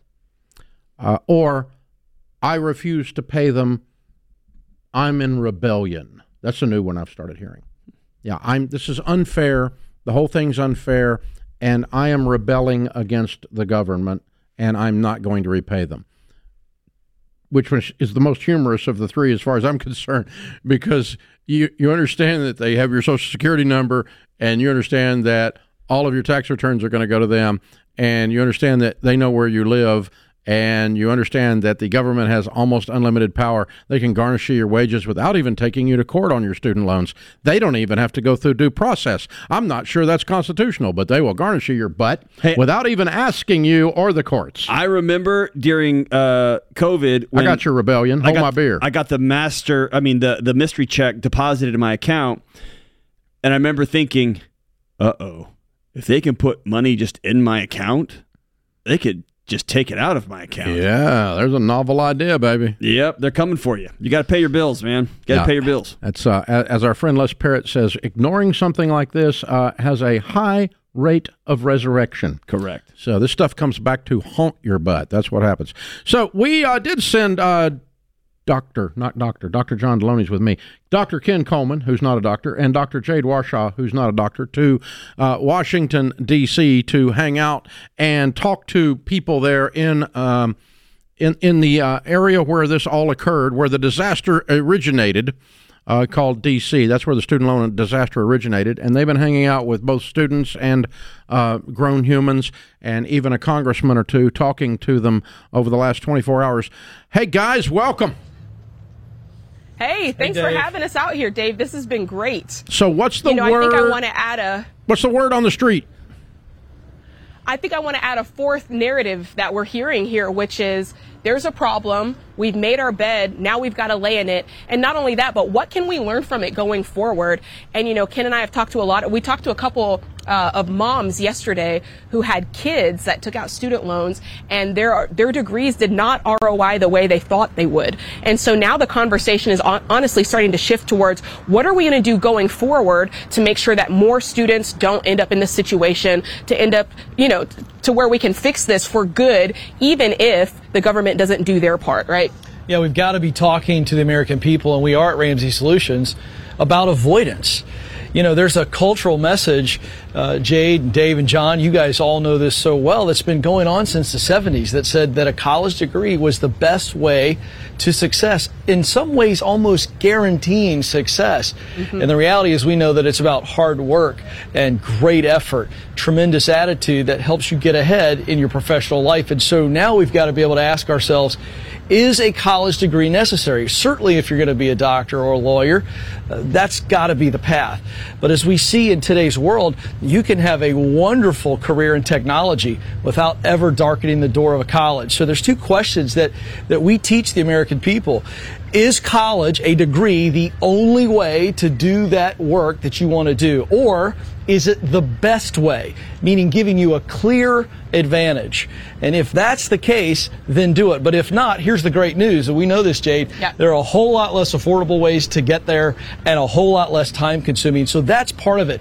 We at Ramsey Solutions, Dave and John, we want to keep people from falling in the river. Yeah. So let's stop that from happening. And that's really a big part of the student loan crisis. And not only that, Ken, but I think what we're doing here on the ground, which is really pulling back the veil and telling people a story, real people, not just us, sitting in the studio having commentary about it, but talking to real people. I got to talk to a woman off the record yesterday, and she was probably, I'm going to guess, in her 60s. She started with $12,000 of student loans coming out of college, and over the last 25 years, that has grown to $100,000 because she's just continued to take whatever plan, the government would offer her to have the lowest payment possible. And I think that that's really a picture of what's taking place now. Obviously, again, the government is offering these plans, and students are going, yes, this is great. Maybe 20, 25, even 30 years down the line, I'll have forgiveness. But the young lady, or I should say the mother that I talked to yesterday, was a picture of how that may not be the case, and how such a small balance can really grow into something that's quite overwhelming. Dealing with this up front, John, is absolutely mandatory. Just taking it head on. Yeah, I mean, you mentioned it to what Dr. Parrott says. This stuff will circle back around on you, and you can wait, and you can wait, and you can wait, and you will end up paying what we like to call a soul tax. You're not going to sleep. Your body would be failing you if it let you sleep. Your body would be failing you if it let you have great, deep, intimate, close relationships while it is terrified that the next shoe's going to drop. And so you're choosing 25, 30, 35 years of having a life without peace in it for $12,000. That would have been a hard year. And that's right, John. You knock them out. Something I want to add to that, John, is, we're seeing that. Yesterday when I talked to Ariel, a lot of people are taking these plans thinking, well, there's forgiveness. It says in the fine print that the interest that is accrued will be forgiven. So a lot of folks are thinking, if it's going to be forgiven, I probably won't even see it accrue. But we're finding that no, you will see that interest accrue. And John, to your point, what that does emotionally, to see your bill go up by thousands of dollars every month, every year, that's got to weigh incredibly heavy. And for that reason alone, you should go ahead and knock out these student loans, not keep them around in your life, right, Ken, as a pet for the next 20, 30 years. But hey, here's an important thing I think that all of us just kind of had the veil ripped off our eyes over the last several years. If the government called and said, hey, I got a plan for you. I know you're over your head. Here's a plan. My instant default setting, and Dave, you might roll your eyes at this and call me naive, but my default would have been to trust. Not mine. I think we all have to realize the government does not have our best interest at heart. It has their best interest at heart. This is a money-making scheme for them, and it keeps people wrapped up for decade after decade after decade. Pay these things off, get them out of your life once and for all, and you become the director of your life. Jade and Ken, good work there in D.C. on the street. We'll see you when you get home. God bless, safe travels. This is The Ramsey Show. Listen up, trying to reach your money goals without a rock-solid budget is like trying to climb Mount Everest in ice skates. It isn't going to work. That's why we built the Every Dollar app to help you win with money. It's the simplest, most straightforward way to track your spending and give every dollar a job. That way, you can stop letting your money push you around and start reaching those money goals. Download Every Dollar for free on the App Store or Google Play. Dr. John Deloney, Ramsey Personality, is my co-host. By the way, guys, our award-winning documentary, Borrowed Future, about the absurdity of the entire student loan epic failure, is available for free on YouTube. You can watch it other places and pay for it, but it's free on YouTube. So go there and check it. You can also probably check it out on Ramsey Solutions. I imagine we've got it on the website. But either way, Borrowed Future. Oddly enough, Dr. John Deloney is one of the guests on the documentary back when he was in higher ed. We interviewed him before he was a Ramsey Personality. So that's you didn't know that was your interview for the new position. I did not know it was a job interview. You'll have an uncanny way of interviewing you without you knowing. But I do think it's without applying. I do think it's important to note. When we look at what's happening today. Y'all called this back in 2019 when you made the documentary. Y'all called it. This is we see the train coming, and it's going to hit us, and it's on its way. Yep, for sure. Kinsey is with us in Tacoma, Washington. Hi, Kinsey. How are you? Hi. How are you? Better than I deserve. How can we help? So my husband and I have been on your plan off and on, but we are. We've paid off all our debt at one point, and then I was stupid, got back into it. But we're like scorched earth, really, really on this plan to get out of debt. And one of the driving forces is we want to cash flow our kids' college. Well, and this is like the perfect day listening to all of these kids or adults having to pay for college again, all their stuff. Anyways, I have told my kids, I have a 21, 19, and a 17-year-old girls, and I've told them since they were in middle school, we will pay for college, but you have to live at home. And you have to go to a school that we approve of. You have to have good grades, but we will cash flow your school. We're not doing that. We have been very transparent about the struggle we've had with debt, the night, the sleep that we lost, everything fine. Like that. I did the same thing. Vocal. I did the same thing except the live at home part. Why do you add that? You have to live at home. Because I don't pay for other people's rent. So where I live, there are so many colleges within 20 minutes of our home that there is no reason for you to not live at home. Okay. So it's your money and those are your rules. What's your question? So my daughter refuses to stay home and go to school. She wants to go to a state school, but she wants to go to WSU, which is over in Pullman, which is 6 hours away. Cool. And they require you to live on campus, and you have to have the food program, which is about $2,500 to $4,000 a year. So she's opting out. Hold on. This is very simple. She's opting out of your rules. She opted out. Yes, and it's very difficult for me. Absolutely, and I've dealt with my entire career has been spent sitting with parents, and you drew a hard line, a very hard line, and you very said, clear line, a very clear line. This is the way this is going to be, and she said, "Cool, I'm going that way." And so the other side of a very clear, very firm, hard line is other people can say, "Well, then I don't want anything to do with that boundary." But that doesn't obligate you to pay. No, it doesn't mean you she did the gets wrong none thing. of your money, right? No, I said I would help with some groceries. No. She gets none of your money. That's the rule you set up. None of your money. Yes. No, she opted out. But it's like it kills me when you see your kid running into. It's really heartbreaking to watch people you love do stupid butt things, but you don't get to vote anymore once they're adults. And the same as if your parents started spending their money and they were in their 80s, and it's heartbreaking because they keep sending money overseas to somebody who cares about or your best friend buys $100,000 worth of crypto because he's an idiot. You can't stop him from doing it. One of the hardest things is when you love somebody and they're doing hard things that are not going to be good for them. And so also if she signs up for all of these loans and things because she has nothing saved, she's not doing. She has to pay them back. She's making a choice. Do I have? No, you're not to liable. Paperwork? You're not liable. Don't sign anything. I refuse to participate in your insanity. I love you too much to buy your cocaine. You're an addict. Okay. She opted out. See, she thinks, this is the reason we're being so strong on this. I know what she thinks. She thinks you're going to give her money anyway. And I can't. I have two other girls that doesn't she? I stopped. Does she think that? She does think that, but yeah.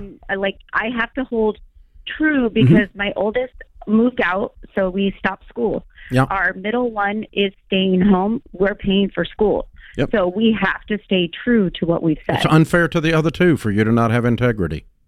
Correct. Zero help.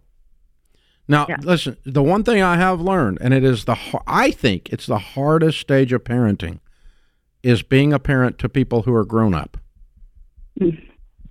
Because they're allowed to vote now. I can't tell them what to do anymore. I can't use my dad voice.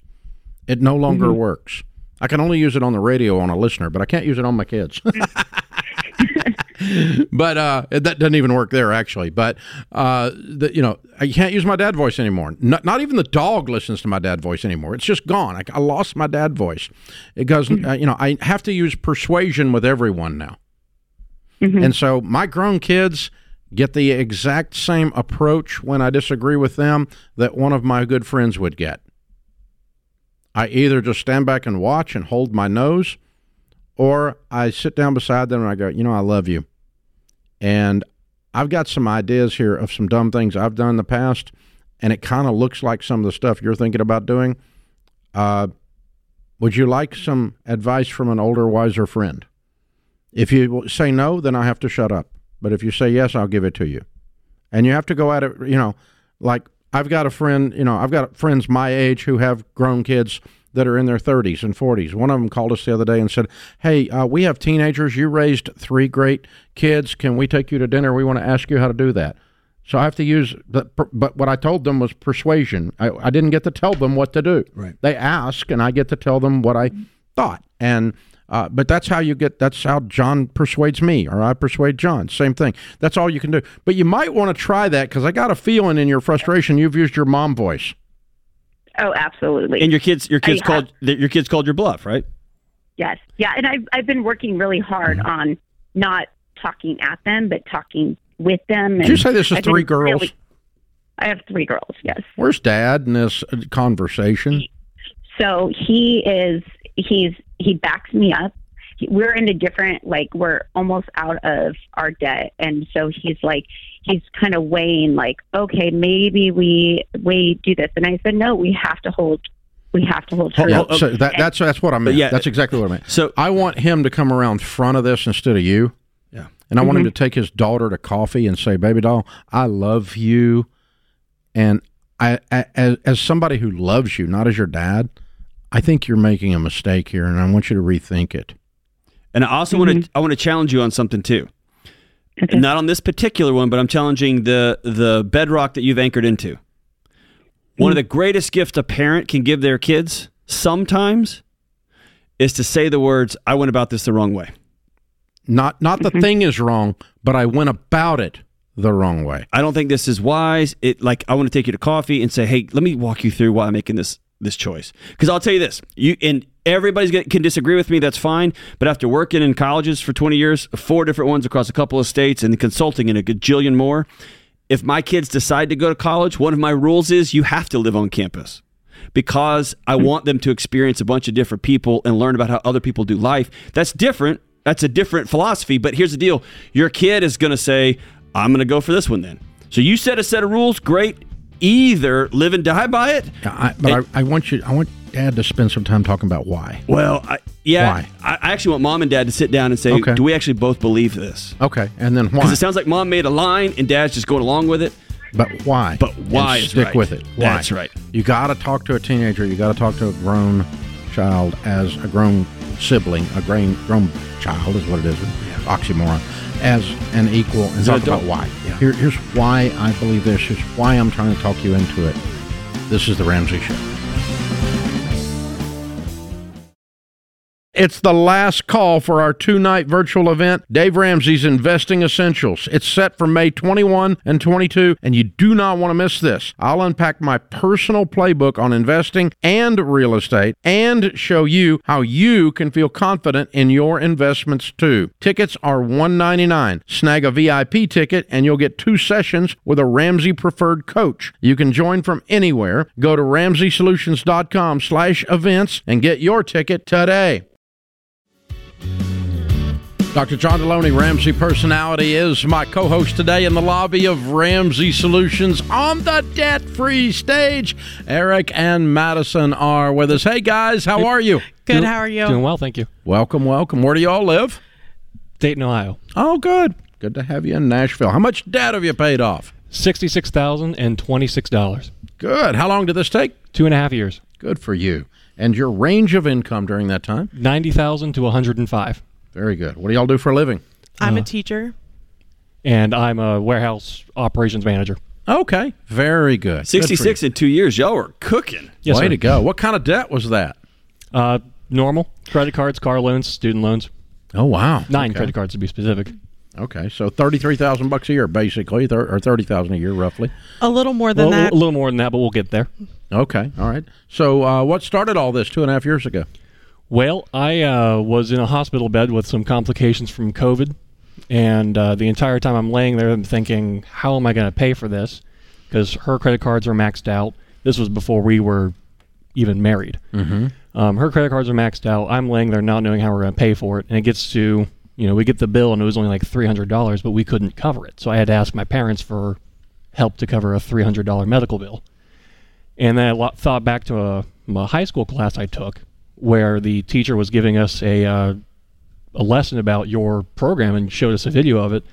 And 16-year-old Eric was like, yeah, I'm not going to listen to a guy who went bankrupt. Why would I pay attention to that guy? And my memory after that hospital visit came back to that, and I looked you up and found a couple videos and launched from there. And then I took it home to Maddie, and she was a little reserved at first, but eventually I managed to drag her along and get her going. Yeah, I mean, like, who wants to listen to a guy's file bankruptcy? Right. Really, Maddie? I mean, Right. come on. Right. Yeah, Eric, so how long y'all been married? Coming up on 2 years. Okay, all right. So you started this right before you got married, finished it up after you're married. Yes. Yeah. Well done. Good, good. Who was the person in your relationship who loved them some credit cards? Oh, yeah. That's totally me. Usually when you have 9, somebody has a relationship with them. Tell me about them. Yeah, so I am a teacher, and I taught in inner city in Cincinnati right out of college, and you don't make a paycheck for 6 weeks, which no one told me. There's a nice piece of information For to have. sure, yeah. for sure. So I moved to Cincinnati, had rent, didn't have money, needed groceries, didn't have money. someone ran into me, had to get a car, didn't have money. So one thing led to another. My dad was like, I already helped you through college. I'm not giving you any more money. And so, a few credit cards later, there I was. Yeah. Okay. And then along comes Eric and watched this guy in high school. Yes. Yeah. And by the way, he was laying in a hospital bed during COVID doing nothing.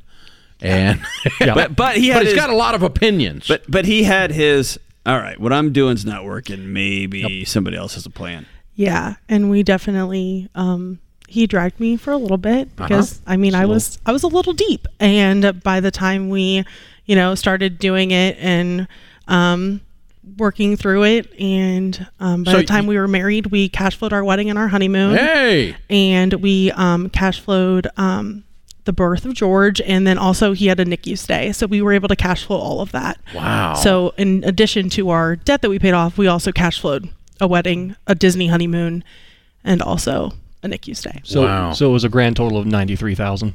Okay. Oh my gosh! Yeah, there's a lot going on there. Yep. You guys have been very diligent then. Real tight budget to make all that happen in that period of time. Yeah, a lot of no's. A lot of no's, mostly from me. Yeah. It's the ancient word. So so you guys decided to plug back in, or you decided after high school to plug back into us. Where did you find us? How did you get back plugged in? I just looked you up on YouTube. Oh, YouTube. Okay. Yep. All right. That'll do it. Absolutely. Do it. Yeah, so when you didn't want to be dragged kicking and screaming, but here we were.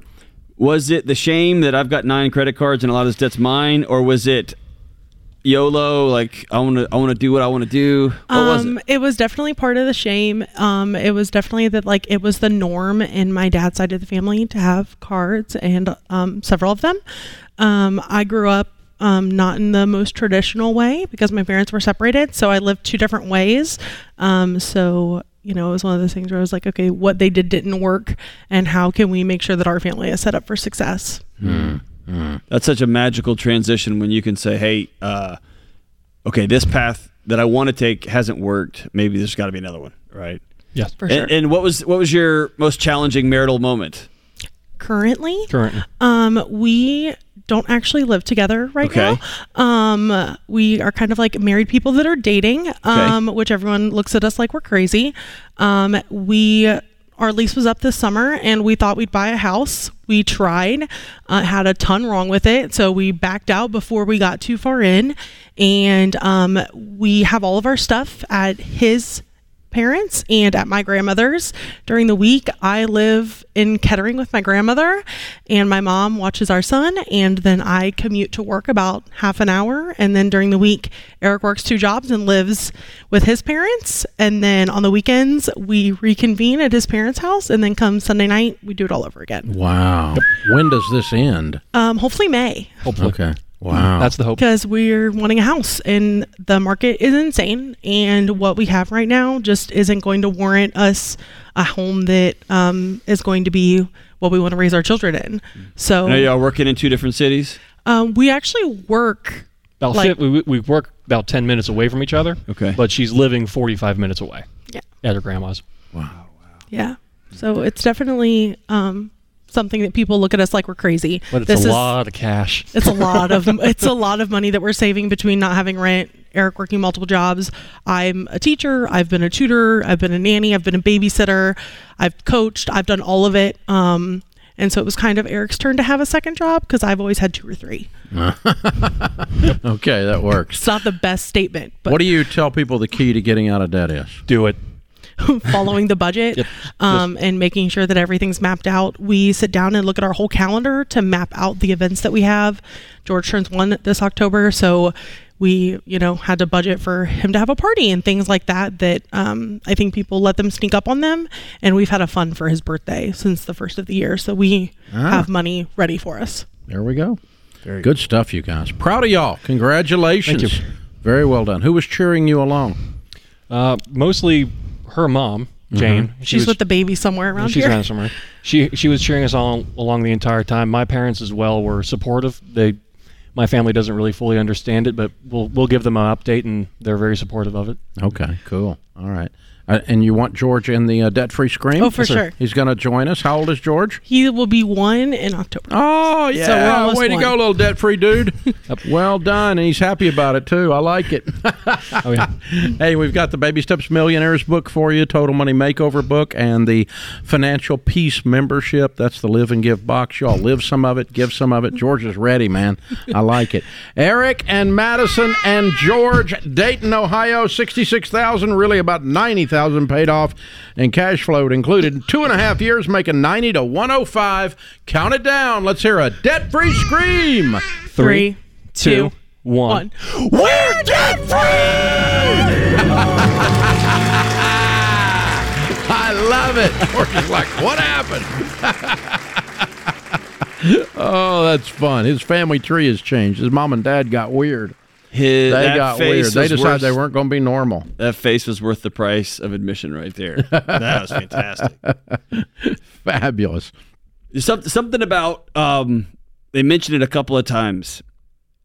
If I can't convince you on the merits of an idea, if I can't convince you on the math, if I can't convince you on the values, if you're laying in a hospital bed and you can't come up with $300, can you at least say, okay, this isn't working? Yeah. What you're trying is not working. Would you try something else? Yeah. So many couples like, oh, I'm not doing that. I don't. Okay, is this working? Can we just ask that question? I think if more people ask that question, they would humble themselves and go, okay, I need to try something else. That's good. Dr. Phil moment. How's that working for you? How's that working for you? That's right.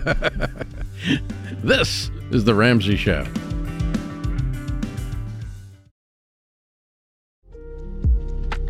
Our scripture of the day, Psalm 37:40. And the Lord shall help them and deliver them. He shall deliver them from the wicked and save them because they trust in him. Ronald Reagan said, the most terrifying words in the English language are, I'm from the government and I'm here to help. I think we're referencing the old Joe Biden debt forgiveness program here that the Supreme Court said he's not allowed to do, which he's a lawyer. He already knew that. It has to be an act of Congress. You don't get to control spending when you're the president. It has to go through Congress. That's how that works. Sorry about that. The Supreme Court caught up, and now you guys have to pay your payment. Ouch. But we're here to help you any way we can. That's what we're doing. Tomorrow, in the next few hours, actually, the sale will end. The pre-sale will end on John Deloney's brand new book because it comes out tomorrow. For those of you listening live, you know that this is October the 2nd, and October 3rd's launch day. So that's Monday or Tuesday, right? So Monday, if you go by midnight tonight to RamseySolutions.com, you can still get Building a Non-Anxious Life for $20 and get the ebook, the audio book, and his talk instantly, Smoke, Fire, and Freedom. All of them will come to you tomorrow. Well, we'll ship them tomorrow anyway. They'll start getting the stuff by email and the links and the downlinks and so forth till then. So, hey, check it out. It is the time to get this book. It is the last chance for you to get it with all of the assets. And, John, we've kind of been talking throughout the 3-hour program today about the student loans restarting and the anxiety around that. But there is a whole lot of different categories of anxiety that are just running rampant in our culture today. And I guess it's the different sources of the anxiety. Well, there's different sources, right? That could be work-related. It could be relationship-related. It could be finance-related. It can be any number of things, calendar-related, stuff-related. But I think much of that difference has more to do with how you were raised, the stories you were told growing up, your genetics. I think there's a cocktail there. So the way I like to explain it is, if you and I have a house with a basement in it, and your basement is full of motorcycle repair gear, and in my basement it's full of a candle making shop, and I make candles, a fire might send your house to explode, and a fire might burn mine to the ground, and it would just melt gently, right? The same fire would cause two different reactions in our houses based on, our genetics, based on the way we're raised, the tools we have in our toolkit to deal with it. Mm-hmm. And so some people may struggle with social anxiety. Some people may struggle they just feel anxious all the time. Some people might gear up and want to fight everybody, and some people want to withdraw. And so I think one of the challenges is we've created this diagnostic culture that wants to label all those individual things. I just want to look at the fire, right? Let's deal with the fire. And it is important for researchers to dig into those basements and figure that stuff out. But for most of us need on a regular basis to deal with the fire part of that equation. And all of us can deal with the fire part. So George and I had a caller that said, I have to deal with all the money issues because my husband has anxiety. False. And I told her, and you need to correct me, you can do it in front of everybody, but I told her that him not being involved and taking control proactively with her of the whole situation was increasing his anxiety. 100%. If he gets anxious around money, for some reason, and we could pull it apart for a couple of years, his body has put a GPS pin in money, and it sets off his alarm system. And every time he avoids it, every time she takes it from him, his body actually wins. It got what it wanted, which was not to be around that threat. So it reinforces that thing and makes it stronger. And if he tries to lean in on his own, it will ring louder and louder and louder and louder. And so the challenge with anxiety is the only way to heal from it is through it. You got to go through it. You got to deal with it. And when you sit down with a therapist to get over something you're anxious about, that's one of the most tried and true things you can heal from. It's the exposure old country therapy. Song, if you're going through hell, keep going. It's exposure therapy. They're going to walk you through it step by step until your body quits reacting to it. And then you got to deal with the actual issues. But yeah, you're right. Every time she takes it from him, his body goes, ah. Well, my case was, and I don't know if this was correct, but my case to her was ambivalence is more stress-inducing than knowledge of an actual boogeyman's details. It could be. But what I don't want her to do is to run and be like, you got to do the budget now, I'm out. Oh, no, I didn't do that. No. She's got, no, I'm not saying, I don't want that to be her response. No, I didn't, yeah. Because people, here's the deal, anxiety's real, man, and I got buried by it. It's powerful, and often it's when I don't want people to walk away, what I'm saying is, it's just an alarm, just get over it, just go through it. That's not how that works. Sometimes you got to get somebody to hold your hand and walk through it. Sometimes you got to get a team of people and say, I got your front and I got your back and I got your sides. Let's go do this thing. But you've got to make your way through it. But the fact that in their case, the financial problems are stacking up. They're getting worse. And there's no light at the end of the tunnel. That's not an oncoming train. He's got to know that down in his soul, just walking into the house. His amygdala knows that home's not safe. Their finances aren't safe. He can smell it in the air. And I promise you, that level of challenge going on, there's something else going on in their relationship. There's something else on the foundation of that home that is causing it to lean over. Well, he's working in the oil field. He's just going to work, getting a check, going to work, getting a check, going to work, getting a check. Just good old boy. Yep. And working his butt off, probably. Absolutely. Probably a great guy. Yep. But she's carrying all the emotional weight and strain of the household. Yes, and the lie that a guy like that's told is emotions are for her. You were made for shoveling. Y'all get out, and both of you have to shoulder both of those loads. And we're finding out now. Okay, I don't have a toolkit for sitting with my wife's emotions and feelings. I don't have a toolkit for saying what I feel out loud. I need to learn that. She doesn't have a toolkit for this level of work he's putting in. She's going to have to learn that. So that's the work they've got to do. Yeah, but someone told him along the way, if he just says, I've got anxiety, I can't look at it, then that gets him out of it. And it probably has gotten him out of everything growing up because we have a culture that says if you have a thing, we're going to give you a pass. We're going to make the path easier for you. We're going to clear the deck for you. We're going to go into the weight room, take all the weight off the bar, and that will keep your muscles from hurting. And that actually works. It does. But nobody gets any stronger. You never find out what you could do. You never find out how far you could take this thing, how deep your relationships could be, how healthy and well and whole you and grandkids you'll never meet could be because we cleared the path so far for each other. Yeah. We got to change the way we address some of these problems in our culture. Well, I got on my hands, I was just messing with it. I've got calluses from cutting trees and fooling with stuff this weekend that really an old man shouldn't be doing, but I did it anyway. Had a lot of fun with it. Chainsaws are fun. And so, but that comes from the stress. Yeah. Of the physical stress in that case of holding that thing while it's vibrating going through a tree. And when you first hold it and you hit into that tree and you get that first kickback, yeah, it hurts and your body says, hey, let's put this down. But if you keep going, You keep going. It's a tremendous sense of satisfaction. You get stronger. You solve a problem. You get the calluses, and then the next time you pick that sucker up, it's a toughening. Yeah, it is. Is what it is. It's fire. It's a refining process. It's iron sharpens iron. Yeah, that's powerful. That is part of the whole process. You're going to enjoy this new book, Building a Non-Anxious Life. By this time next week, we'll be close to announcing it as a #1 bestseller, I'm sure. Our sales and pre-sale have been astronomical. Thank you, guys, for your response to Dr. John, to this book, to his podcast, to the first book, which was a #1 bestseller. We appreciate that. Own Your Past, Change Your Future was his debut, and it was a #1.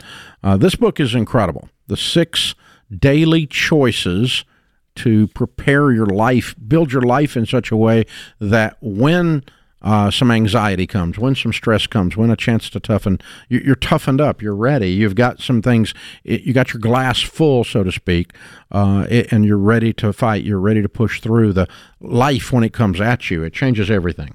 That's right. And if you're like me, you didn't have the tools when your body started reacting this way. And this is a toolkit, man. It's a toolkit. It's a roadmap for how to live a better life for you, for your family, and for grandkids that you may never meet. Building a non-anxious life. Tomorrow's launch day. If you want the deal, go to RamseySolutions.com. $20, including $75 worth of add-ons, till midnight tonight. That puts this hour of The Ramsey Show in the books. We'll be back with you before you know it. In the meantime, remember, there's ultimately only one way to financial peace, and that's to walk daily with the Prince of Peace, Christ Jesus.